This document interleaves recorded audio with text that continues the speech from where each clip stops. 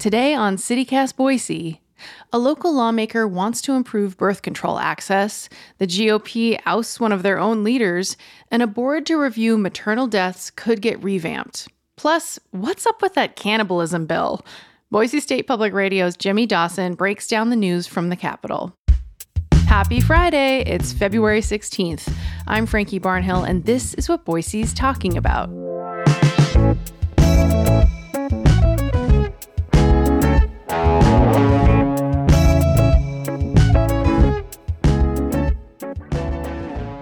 Jimmy, happy Friday. How are you holding up? Happy Friday, Frankie. It's finally Friday. Holding up is a word. It's a relative term. Yeah. Okay, well, we'll talk more about the session and how things are going and stuff later on. But let's get into some specific bills that I know you've been watching and I'm curious to learn more about. One I need, kind of two. It's kind of like two bills that in my mind, I'm kind of seeing two sides of the same coin in some ways. So let's start with this one about greater access to birth control, sponsored by Boise Democrat Senator Melissa Wintrow. What is this bill exactly?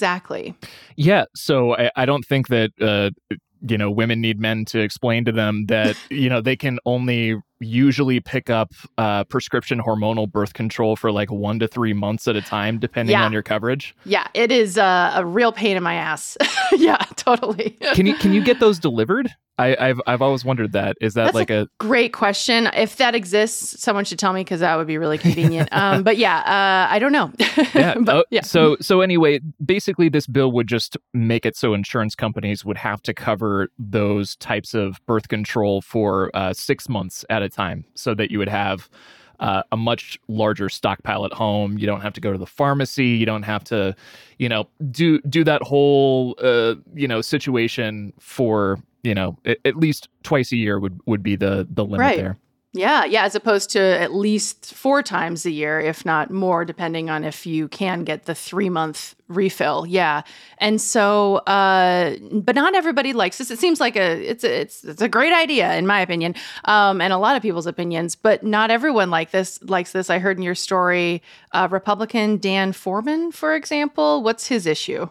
So he, like a lot of Republicans who were opposed to it, who, stood up and talked about it anyway, basically were like, yeah, on the surface, this sounds like a good idea. I don't really see any practical reason why that shouldn't be. But also, we don't want to overly regulate these sorts of private businesses, which also Senate Assistant Majority Leader Abby Lee was like, they're basically, regulated monopolies was the quote that she threw out there. But that's been a large concern about, this whole issue and types of bills like this in general for a very long time, in Idaho and other conservative states across the country as well. Yeah, and I mean, obviously, after the Dobbs decision and after our trigger bans went into place to ban abortions, in almost every single case, there was this fear about contraceptions being next. And so to see this bill so far get as far as it has gives people like me hope, at least. I have to share the quote from Abby Lee that you referenced in your story. Those of you who are not female on this floor have the option to get your birth control at any gas station or convenience store any day you would like to. So very good point. So next steps, how did the vote come down and what are the next steps for it? Yeah, the vote came down 19-16 passing. Okay.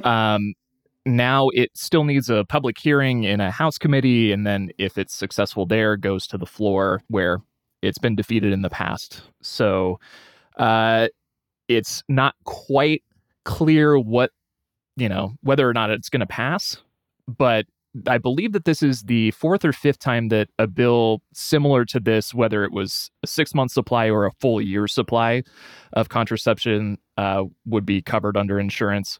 That was previously carried by Boise Senator Cherie Buckner Webb.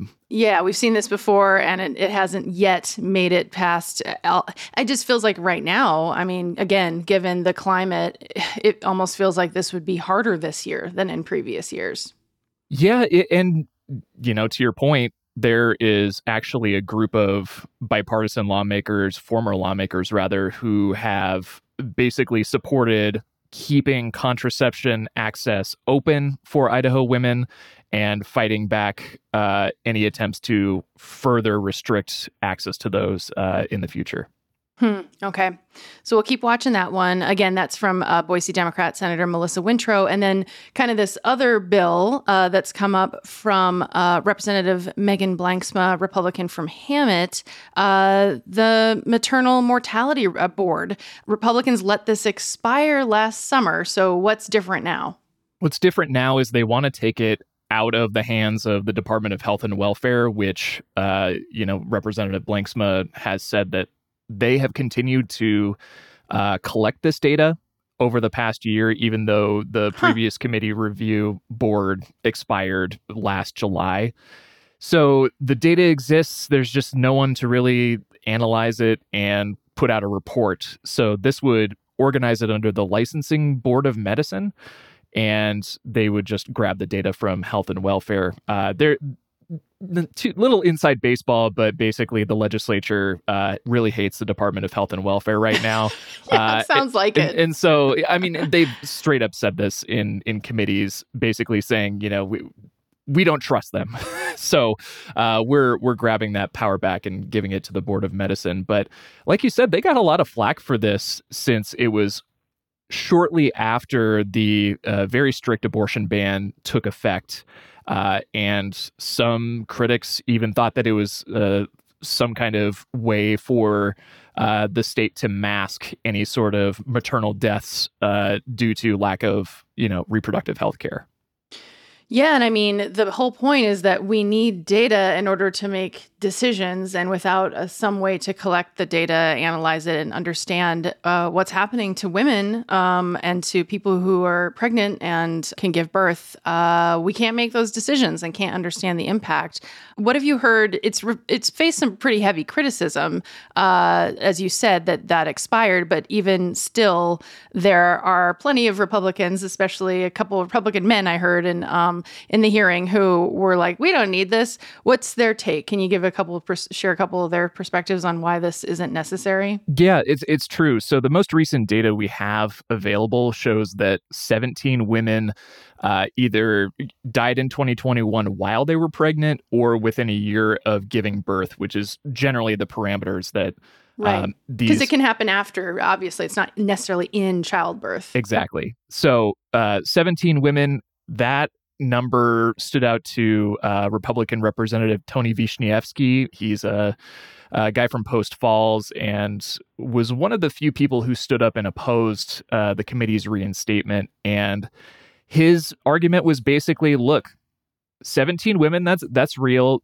but cancer and heart disease and other sorts of health conditions and diseases are far more deadly, and we should put resources towards that. His direct quote was, "This is not something that we really need to spend a lot of time and energy on, although it's a sensitive topic, and I realize there's a lot of emotion involved. There are other things we need to consider." But is there fiscal impact? I thought there is no fiscal impact to this. I mean, not really. It's fairly minimal cost to set up meetings, things like that. Sure. So that argument, falls pretty flat in my mind, at least. But and then what was the vote so far? How's that come down? Just to give us a sense for the possibility of this making it through. Yeah. So there are 70 members of the House, and 17 of them voted against it. So still pretty strongly in support of that. Yeah, and so plenty of Republican support, and it obviously came from a Republican herself, Megan Blanksma, again. So next step, since it's passed the House? Again, goes through a Senate committee, then on to the Senate if it's successful there. Okay, we'll keep watching it. Okay, so it seems like Republicans in some ways can't decide how much they want to care about women's health in some of these issues. It also seems like they can't really for sure decide who should lead them. Last Friday, a bit of a shocker, at least to me, when Republicans kicked out Representative Megan Blanksma, who we were just talking about, kicked her out of leadership. What position was she in again? And now she's not in it. And what the hell is going on? Yeah, she was the number 2 Republican in the entire House. She was majority leader. Basically, it came down to this infighting about budgets, and it's Not that sexy to think about, really, but the implications are huge. Make it sexy, Jimmy. Make it sexy. I'll do my best to dress up this pig. So basically, there's a new budget process with the relatively new JFAC co-chairs, and they say that it's going to be all way faster, and we're just going to, consider all these extra additions that departments want, like, if they want to start a new program, if they want to hire new people, that's all going to be a separate bill from the general operating, expenditures. Because ultimately, just to interject here, ultimately the legislature, they need to pass budgets. There's so many of these, other bills that come up throughout the session, but that's one of the main reasons why they're around is to pass budget for the next year for the state. It's honestly their only directive. They must pass a balanced budget by June 30th. Yeah. Yeah, that's a big deal. But, with 105 different voices come 105 different opinions saying, well, your definition of this is the general operating budget, it didn't include things like, replacing computers, like general things that are usually built into certain budgets. But anyway, so this all came to a head and Blanksma was the only member of Republican leadership to vote against it in the House. And, their side was unsuccessful. And they had been having these multi-hour backroom meetings for a couple days last week. And she just lost the confidence of, the entire caucus, apparently, and got ousted.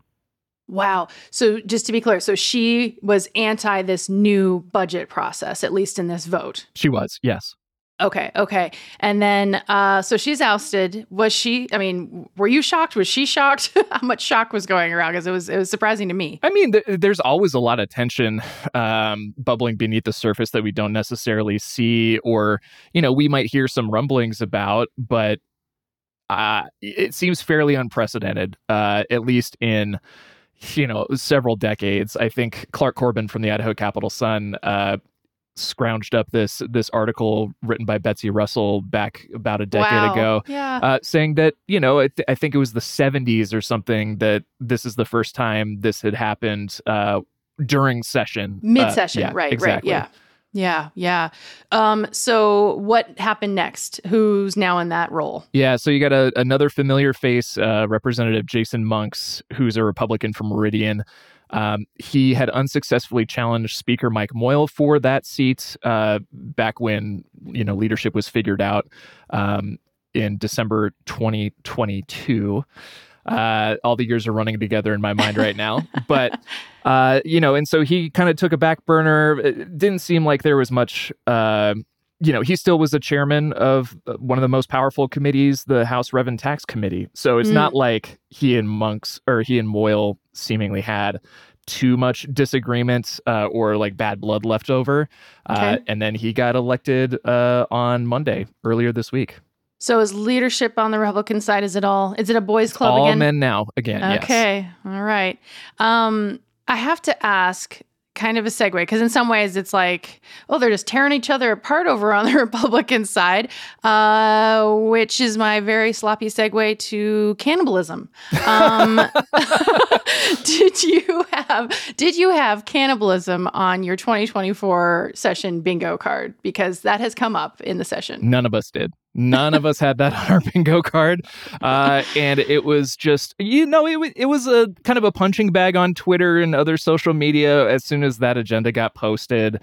And it's from Republican Representative Heather Scott, who's kind of part of the far-right coalition here. And yeah, she's part of the Freedom Caucus, right? Yes. I think. Yeah. And during the bill's introductory hearing, she basically said that she watched this video. I assume it was some sort of prank video, feeding mystery meat to someone. And then they had to choose, what animal did this come from? And one of the options was human flesh. And so this bill would make it illegal for someone to feed someone else human flesh or blood without their knowledge or consent. Is this a problem in North Idaho? What's going on? Can we just chalk this up to election year antics? What is going on? I don't know. She basically thought and said in the hearing that the degradation of American society will ultimately lead to us eating each other. And to be fair, there is a case up there right now going through the courts of cannibalism. Really? There is. I don't have all the details off the top of my head, but that is something that rarely comes up, but sometimes it does come up. Huh. Okay. Okay. So election year, the session they're trying, as we talked about at the beginning of January, when you came on, lawmakers are, they're putting out bills to kind of rile up their base on a lot of occasions, as well as trying to wrap things up in rapid order so that they can get home, campaign, and be ready for May for when they would be potentially elected, at least in the primary. So halfway through the session, what's left to get done? So much. I mean, as we talked about earlier, like the idea that we would potentially be well on our way to having basic operating budgets for the different state agencies, that was which was the goal, that was right? the Or the goal. plan. Yep. We're not there. And we certainly don't really have any of the new program or line item bills, really out there for people to see yet. So that's the biggest one. The school facilities funding bill just got introduced, I think it was last week. And that's a whole lot of pages and many different things going on with that, including tax cuts and Oh my gosh. And the facilities bill, is this partly, the Idaho Statesman and ProPublica, they're great reporting on these crumbling schools, especially in rural districts. Is this bill in some ways meant to address that, some of those issues? Yeah, meant to address that, not to mention there was an internal kind of watchdog report from the legislature that came out, I think a couple years ago now, saying that it would cost, I think it was $850 billion with a B to get every school in Idaho just up to a good, facility level, sort of maintenance level. Huge backlogs. Some have even said that, this is well over that. There's even more to be done there. So that's supposed to address all of those concerns. We still haven't gotten a hearing as of, when we're recording this on late Thursday morning. So I'm sure it's going to come up soon.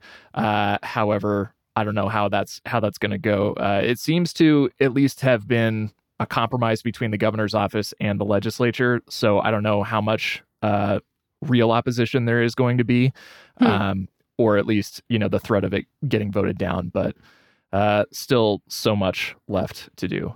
Yeah, because that target date, March 22nd, that's coming up pretty soon. Governor Little's launch program, what's the status on that? Oh, man.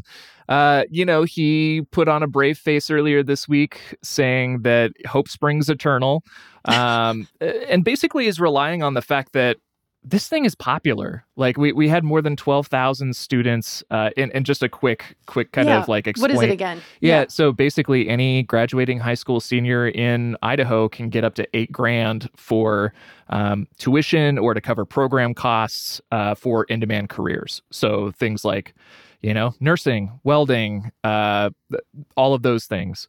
They had $75 million to work with, and they have more applications than they can actually dole out money for, at least for generically. Now they're going to have to be like, okay, well, now we're going to focus on these specific in-demand careers and what these kids want to do. But, that's a lot of kids, right? Yeah. Gosh, Governor Little is basically saying, don't fund this at your own peril. It is going to come back and bite you in the ass because constituents want this, kids want this. It's a great program, especially as we're trying to meet this high demand for bodies to fill seats, right? Yeah. All these jobs that are unfilled, this brain drain, all of these issues that have been around in Idaho for a long time now. Yeah. Yeah, and just to kind of piggyback on the Megan Blanksma thread, she was the chief sponsor in the House. And Speaker Mike Moyle was not a fan of Idaho launch when it came up last year and barely passed by one vote in the House. So does that spell its doom in the House? I don't know, but it's certainly not looking great. Way to connect the dots there. That was good. You tied it all together there, Jimmy. Well, thanks so much for coming on, breaking down some of these stories. And for your sake, I hope it wraps up soon, but also for Idaho's sake, too. Get everything done, guys. Thanks, Jimmy. Thanks, Frankie.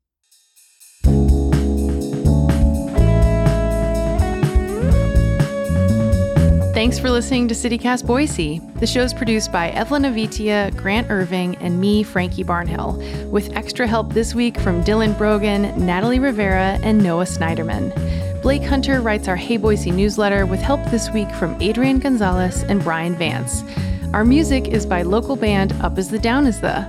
We're off on President's Day, so we'll see you back in this feed on Tuesday. Bye!